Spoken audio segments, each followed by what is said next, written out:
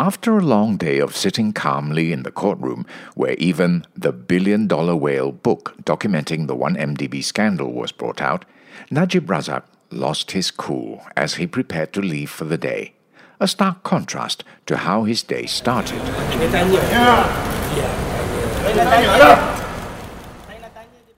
The man who drew Najib's ire was a police officer who was attempting to stop a young man from approaching the former Prime Minister.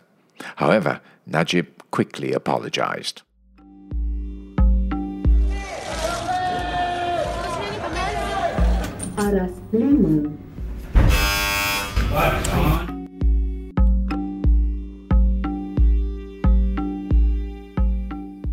By the Malaysian Insight, this is The People versus Najib Razak. Follow us into the courtroom where it all happens. I'm Patrick Teo. Najib was greeted this morning by a busload of supporters from Pekan, his parliamentary constituency. The 40-odd supporters, most of them women in their 50s and 60s, had been waiting for him since 7 a.m. With a big smile on his face, he greeted almost each and every one of them. And after a short prayer, he made his way into court, and his supporters also took their leave. Proceedings for the SRC trial started a little later at 9:45 a.m. today, as Najib had to attend a case mention before Justice Muhammad Zaini Mazlan at another courtroom. That High Court today set May 17th for yet another case mention for 3 more charges of money laundering related to SRC International. Najib is accused of receiving 27 million ringgit from unlawful activities in his private banking accounts on July 8, 2014. This brings the total number of charges in relation to SRC to 10. 7 for 42 million ringgit, 3 for another 27 million ringgit. The trial we have covered thus far is about the 42 million ringgit.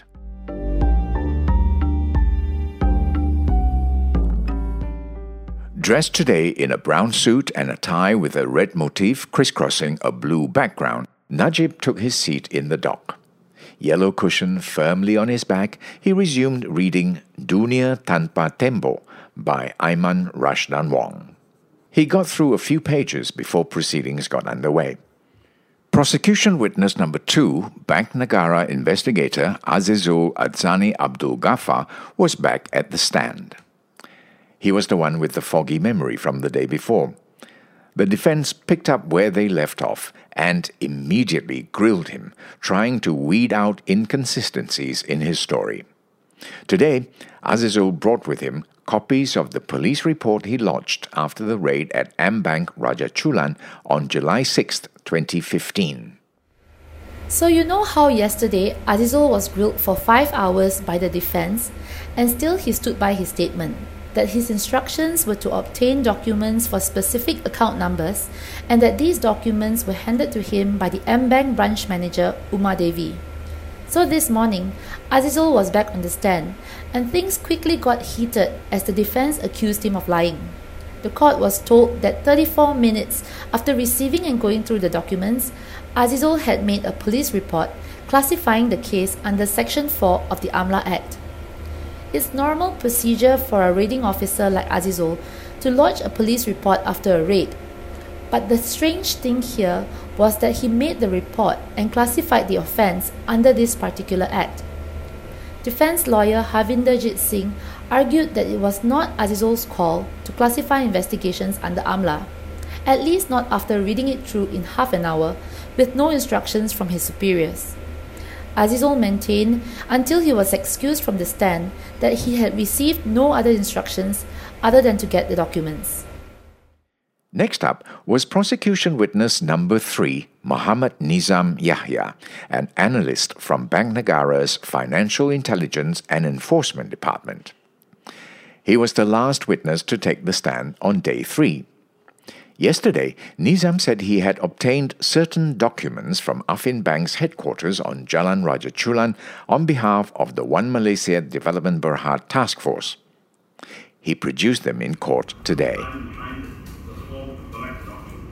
Nizam received them on 4 separate occasions in July 2015. They were linked to 3 bank accounts of Ihsan Perdana, SRC's corporate social responsibility partner. He said he had given copies of the documents to the Special Task Force in the same year, but could not remember who the officer was.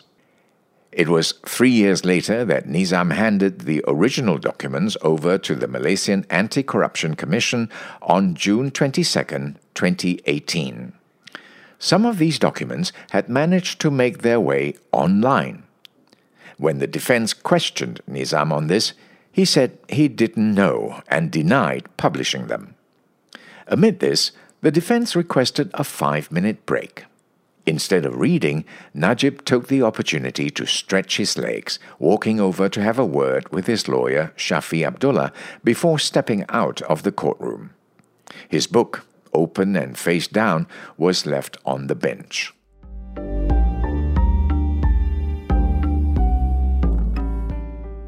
Next on the witness stand was Ahmad Farhan Sharifuddin, an investigating officer from Bank Negara. Farhan testified that he directed the raid on AmBank on July 7, 2015, under orders from his superior.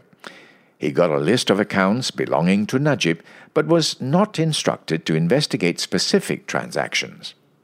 He then passed the list over to Azizul, who got the documents from Umar Devi at AmBank. He confirmed the documents seized by Azizul were given to him on the same day. Again, 3 years later, on May 30th, 2018, Farhan handed over the 8 bundles of documents to MACC. Before further questioning, the court broke for lunch. Najib left the court in a black sedan with the TN50 number plate, as he had done every day since the trial started. When proceedings resumed, the defense spent most of the time arguing for documents related to 1MDB. Specifically, they wanted BlackBerry transcripts between Joanna Yu, the AmBank relationship manager for 1MDB, and Low Tek Joe, better known as Joe Low, a fugitive businessman close to Najib. The prosecution was not happy with the way the defense was asking questions relating to 1MDB. They argued it may affect the outcome of future trials involving Najib. When the defense requested for the 1MDB documents seized by Bank Negara from AmBank Raja Chulan, the prosecution raised strong objection, saying that they were not relevant to the case, which is about SRC. Havinder Jit and Shafi'i were relentless, even quoting from the book Billion Dollar Whale, which underlined communication between Jolo and Joanna to prove the relevance of the documents they're asking for. If you've not read it, the book was written by 2 Wall Street Journal writers. Jolo is the main character, and the book talks about his scandalous exploits involving obscene amounts of money.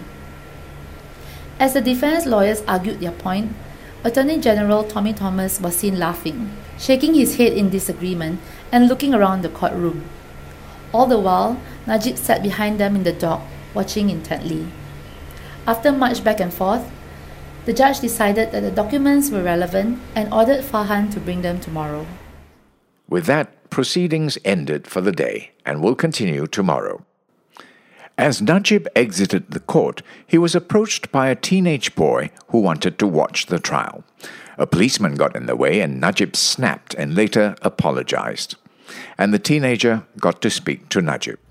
Saya mau tanya satu saja. Rakyat ini kes yang melibatkan duit rakyat. Kenapa rakyat pula ada banyak prosedur untuk masuk hearing? Sedangkan rakyat yang biasa kena masuk hearing, kena dengar benda-benda ni kan. Tapi rakyat biasa tak dapat masuk. Ada banyak prosedur.